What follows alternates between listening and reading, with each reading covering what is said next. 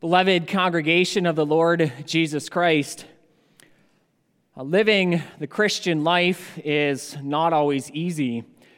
In fact, sometimes living consistently as a Christian can be downright difficult. Any message that says Christians are perfect people without any struggles is simply false. What is a Christian, a believer? Yes, a Christian, a believer has been redeemed by the blood of Jesus Christ. That's what we have.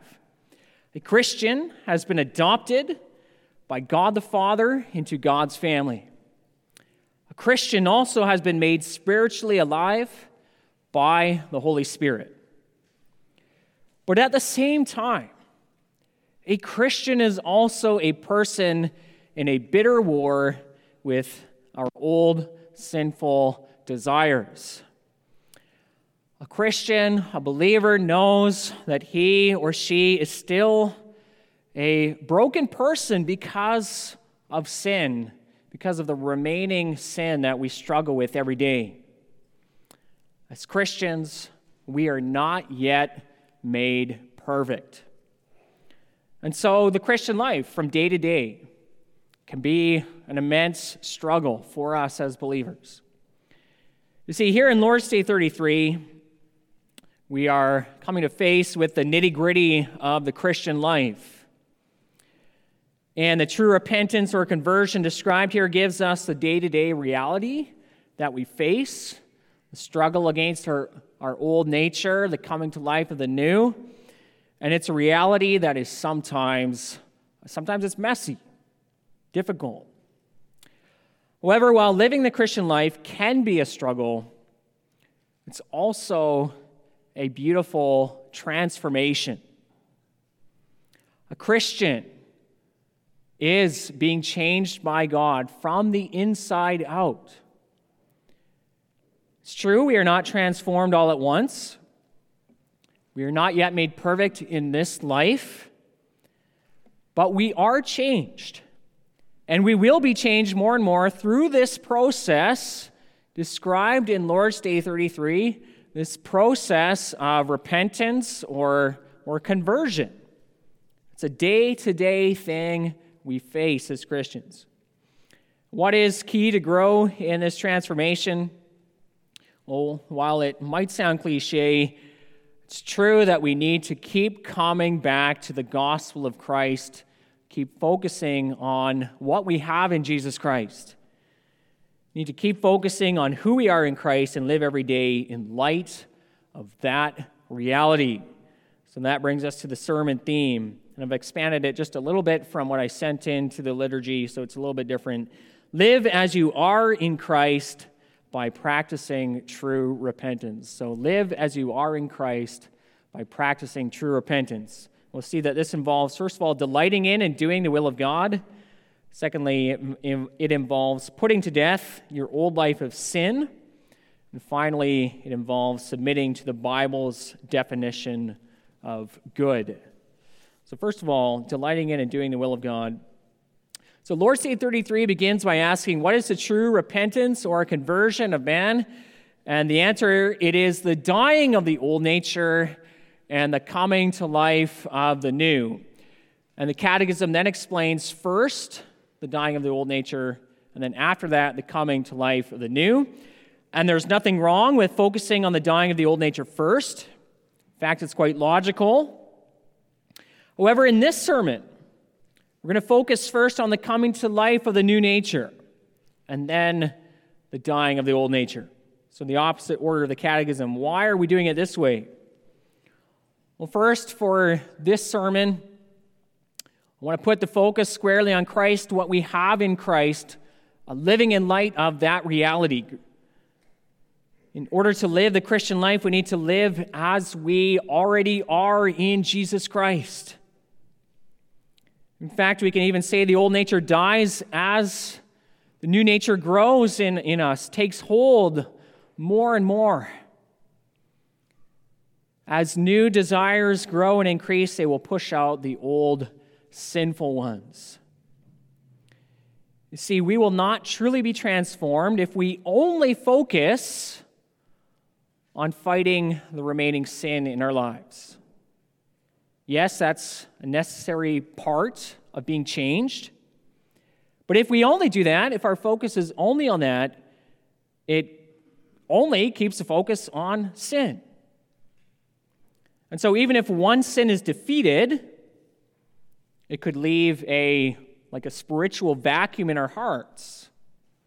Sooner or later, our heart will just latch on to a new desire. So we need new desires, godly desires, to push out the old sinful ones.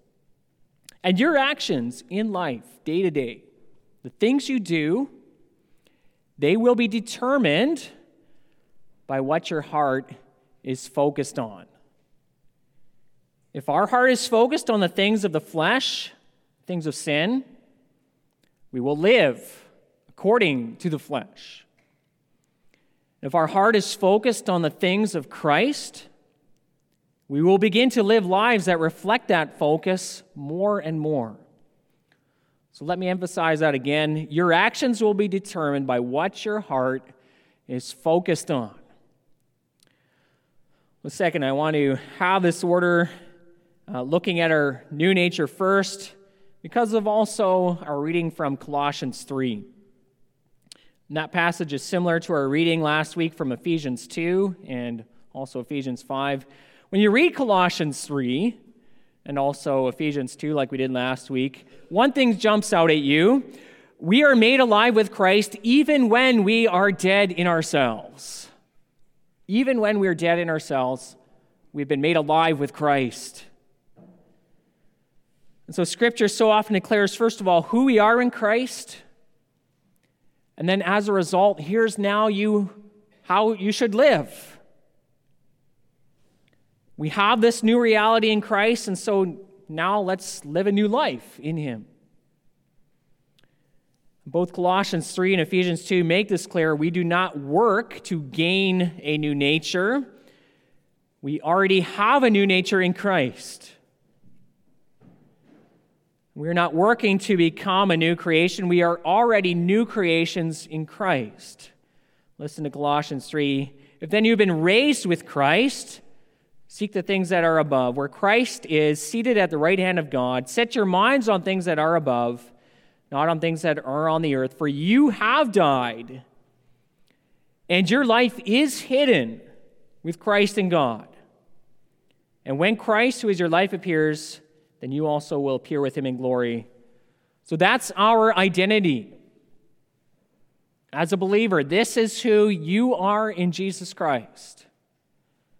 And from this perspective, we now live for God. And the rest of this passage shows how Christians are transformed by living in light of that reality. And this involves the coming to life of the new nature more and more. Lord's Day 33 puts it like this. What is the coming to life of the new nature? It is, first of all, a heartfelt joy in God through Christ. And this is such an important part of our transformation. Again, Colossians 3, we've been raised with Christ. Our life is hidden with Christ in God. That is who we are, and so we rejoice in those things. And through joy in this gospel, believers will be changed. You will be changed. In Christ, we have gained new joys, new delights, new treasures, a new way of looking at life. Nothing helps as much to let go of sinful desires as when you have something infinitely more precious and valuable to hold on to. How can we cling to sin when we are clinging to Christ and the gospel in joy? We have so much in Him. And so this transformation of our lives begins by treasuring so much what we have in Jesus Christ, the salvation we have. Again, Colossians 3. And it says, the more we set our minds and our hearts on the things that are above, the more our lives on earth will be changed. We will come to delight in the will of God. to do the will of God as a result. Colossians 3 shows us what that looks like. Look at the beginning of verse 12, and running through the next number of verses there we read, as God's chosen ones who are holy in Christ, who are beloved in Christ, put on compassionate hearts, something we need to put on in our lives. First, he talks about getting rid of that old sinful lifestyle, your old self, and also putting on the new self. He says, first of all, put on compassionate hearts. So compassionate hearts. Look with sympathy towards people who are struggling. Also, your brothers and sisters in Christ, look with sympathy upon them. See what you can do to alleviate their suffering. Help them. Put on kindness. You see, a harsh, demeaning attitude towards others is out of place for Christians who have been raised with Christ. Rather, we shape our attitude by gentleness and a friendly spirit. Put on kindness. Another thing we're to put on humility. Again, pride is so far removed from what the Bible talks about as being a Christian.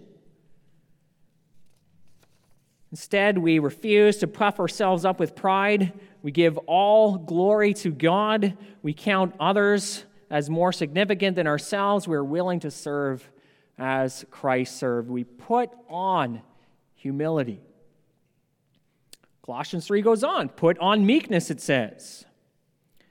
Well, what is meekness? Meekness is not the same thing as weakness. But meekness is that sense that you don't loudly insist on your own rights for your own gain. You're okay if you don't get your own way because you have everything you have in Christ anyways. Put on patience, it says. Being able to wait calmly for something you want but don't have yet. Put on patience. Bear with one another, it says. As Christians, none of us here are perfect. We are all at different stages in this process of transformation. We all have sin that we are fighting against. So bearing with one another means being able to overlook each other's character flaws, being patient with each other's weaknesses. Another thing we are to put on, a forgiving attitude. Forgive one another as the Lord has forgiven you. And that means forgiving freely.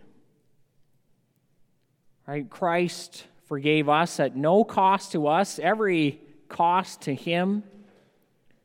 It says, forgive as Christ has forgiven you. Put on a forgiving spirit. And above all, it says, put on love. It binds everything together in perfect unity. Love does no wrong to our neighbor. That's why love is the fulfilling of the law. Put on love above all else. And this is a changed life, beloved. We are not yet made perfect. The more we put on these qualities because of who we are in Christ, the more our lives will be transformed in this process of conversion. That brings us to our second point, putting to death your old life of sin. So again, the beginning of Colossians 3 gives that wonderful description of believers, who we are in Christ. But even though we have this amazing status in Christ, our life is hidden with Christ in God, the reality is we still have that old sinful nature there, and we face that every day.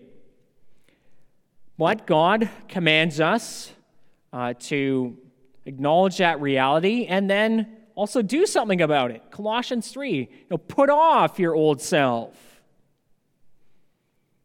We are to crucify our old sinful nature. So he calls us to put them away. God is calling you to show your old life of sin no mercy. Show it no mercy. Don't put your old sinful life on life support, keeping it around. Put it to death. Get rid of those evil desires. And it's true, that can be hard for us. They're called desires. Part of us still loves sin. And so we are attracted to that sin. If this is the case, how are we able to overcome them? Well, again, first of all, it includes living as we are in Christ, a new life. But to help us crucify our old nature, there's many things we can do. And the first thing we need to do is to speak the truth about sin. Speak the truth about sin. You see, our old nature, our old sinful hearts are deceitful. It lies to us. Our hearts will lie to us about sin. It will tell us that sin is good, or that indulging sin and giving into temptation will be worth it. But we need to counter the lies with truth. And so we speak the truth about sin. Well, what is the truth about sin? Well, we can say a number of things. The truth is that Satan is tempting you to sin because he hates you. And he wants to destroy your life and to destroy the church. This is what he did in the Garden of Eden with Adam and Eve. Tempted Adam and Eve because he hated them and he hated God. And guess what? He also hates you. He's not tempting you with anything good. Speak the truth about Satan and temptation. Here's another truth about sin. The truth is, sin will not, in the end, bring you joy, no matter what it seems to offer you. Instead, sin will suck your joy away. That is the reality of sin. Don't believe the lies of sin promising you joy. Will not give it in the end. Here's another truth about sin we are to speak to ourselves. The truth is, following sinful desires is not freedom. That's what our world will tell us. That's what our hearts might tell us at times, but following sinful desires is bitter slavery. See, sin might taste sweet at first, but sin will eventually turn to bitterness. And listen to how the Holy Spirit speaks about this in Romans 6. There the Apostle Paul says, "When you were slaves of sin, you were free in regard to righteousness.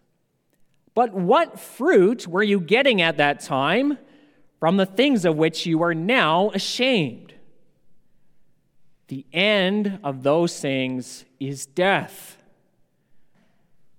So what is he saying? Sure, before you were a Christian, before you were a believer, you indulged sin all the time. But you know what? It didn't benefit you at all. In fact, it only brought a host of destruction with it. Speak the truth about sin. In this regard, think also of King David. Earlier, we read from Psalm 51. It's a psalm of confession and repentance after his sin with Bathsheba, after he murdered Uriah. In Psalm 51, he describes some of the pain he went through because of his sin. The guilt of murder weighed on his conscience. He lost the sense of the joy of salvation. Again, sin sucking our joy away. He feared a ruined relationship with the Lord. He felt so miserable, he felt as though God had broken his very bones. Think also about the aftermath of his sin. His sin with Bathsheba brought about also the rebellion of Absalom. How much pain he went through. And seeing these things, we could ask King David, was your sin worth it? Was all that pain worth a few moments of pleasure? And surely he would say to each one of us, no, it was not. Don't be deceived by sin. Speak the truth about it. It was not worth it. And yes, it's true, I may be attracted to a certain sin. Part of me wants to have it. But by speaking the truth to myself, I know that it will only harm me in the end. So instead of indulging sin, let us put it to death. We could go on in similar ways, beloved. Speak honestly about the specific temptations you face. Acknowledge it to yourself. Acknowledge it to God. Confess to God. You know what, Lord, I'm tempted by this particular sin. You know what? Name it. Name that specific sin to God. And ask the Lord, guard me against temptation in this area. I'm weak here. Help me in my weakness. We can also speak truthfully about sin's power, that it has also been defeated. You see, sin, temptation might feel strong. But remember, again, who you are in Christ. Christ lives in you. You have been freed from slavery to sin in Christ. The Holy Spirit is at work in you. And so no matter how strong sinful desires might feel, you do not need to be ruled by sin, because you are a free person in Christ. And that goes for even a particular sin you've struggled against for so long. Speak the truth. Sinning is not inevitable. God is faithful. He will not allow you to be tempted beyond what you can endure. And finally, in order to put sin to death more and more, let's learn to also grieve over our sin. We should ask ourselves, do we ever do that? Do we grieve over our sin? Well, listen to Lord's Day 3. The dying of the old nature is first of all to grieve with heartfelt sorrow that we have offended God by our sin. And you know what? I don't know our individual lives and our individual relationship with the Lord. Maybe it's worth asking, is this lacking from our Christian lives, our relationship with God? Or do we mourn over our sin? And maybe we need to ask, do I need to repent over my lack of repentance? And we think of grieving over sin. Think again of King David. Yes, he committed some terrible sins. Right? Think of what he did with Bathsheba and how he murdered Uriah. Terrible, horrible. But when he was confronted with his sin by the prophet Nathan, he also poured out his heart before the Lord with a godly sorrow for his sin. You see it throughout Psalm 51. Have mercy on me, O God, because of your steadfast love. Blot out my transgressions. Cleanse me from all my sins. I've done evil in your sight. I've sinned against you. You only purge me. Wash me. Hide your face from my sins. Deliver me from blood guiltiness, O God. The Spirit, through David, calls us to take on that same attitude. Listen to verse 17. The sacrifices of God are a broken spirit, a broken and contrite heart, O God, He will not despise.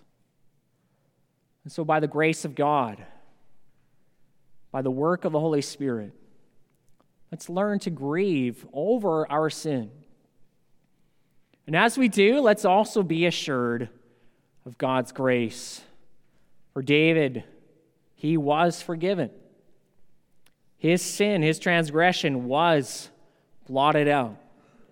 And God will do that for us as well through the blood of Jesus Christ. That brings us to our third and final point. So Lord's Day 33 describes the coming to life of the new nature like this. Part of it is a love and delight to live according to the will of God in all good works. And that then brings us to the last question and answer of this Lord's Day. But what are good works? And at first glance, that might sound like a silly question. What are good works? Isn't it obvious? And why do we need to know this or study it? But when you study this further, you can see that this is actually a really important question. What are good works? How do we define them? Defining good works is all about defining how God wants us as Christians to live before Him every day. And so it's important to get this right. And that's because there are actually two dangers in this regard when it comes to good works.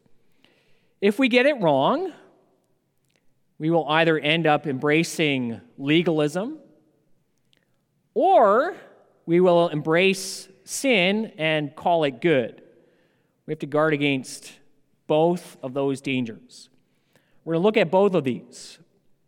The first one is the danger of legalism. One way we can fall into legalism is by adding to the commandments of God. This is something the Pharisees were infamous for. They laid heavy burdens on the backs of God's people by insisting the people follow their man-made rules. But the Pharisees' rules were not good works in the sight of God, no matter how well-intentioned they might have been.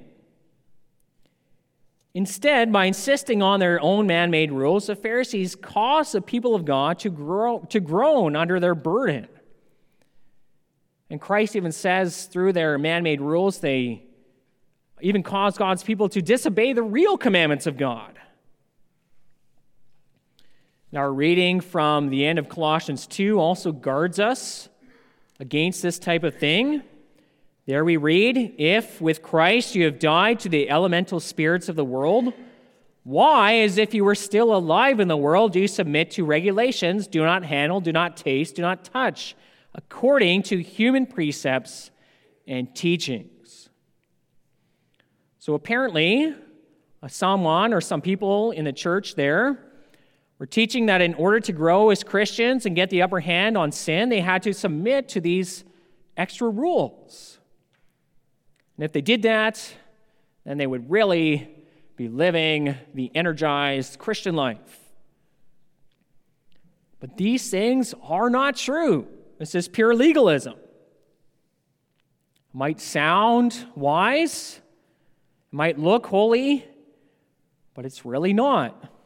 As Colossians 2 says, "These have indeed an appearance of wisdom in promoting self-made religion and asceticism, severity to the body, but they are of no value in stopping the indulgence of the flesh." In other words, these extra man-made rules might sound really good, but they actually don't benefit you in the fight against sin. And so the way to grow as a Christian, to grow in our new nature, is not to add to the commandments of God. Rather, it's to live as you are in Christ and to follow the commandments God has given you in Scripture. Those are the ones we follow.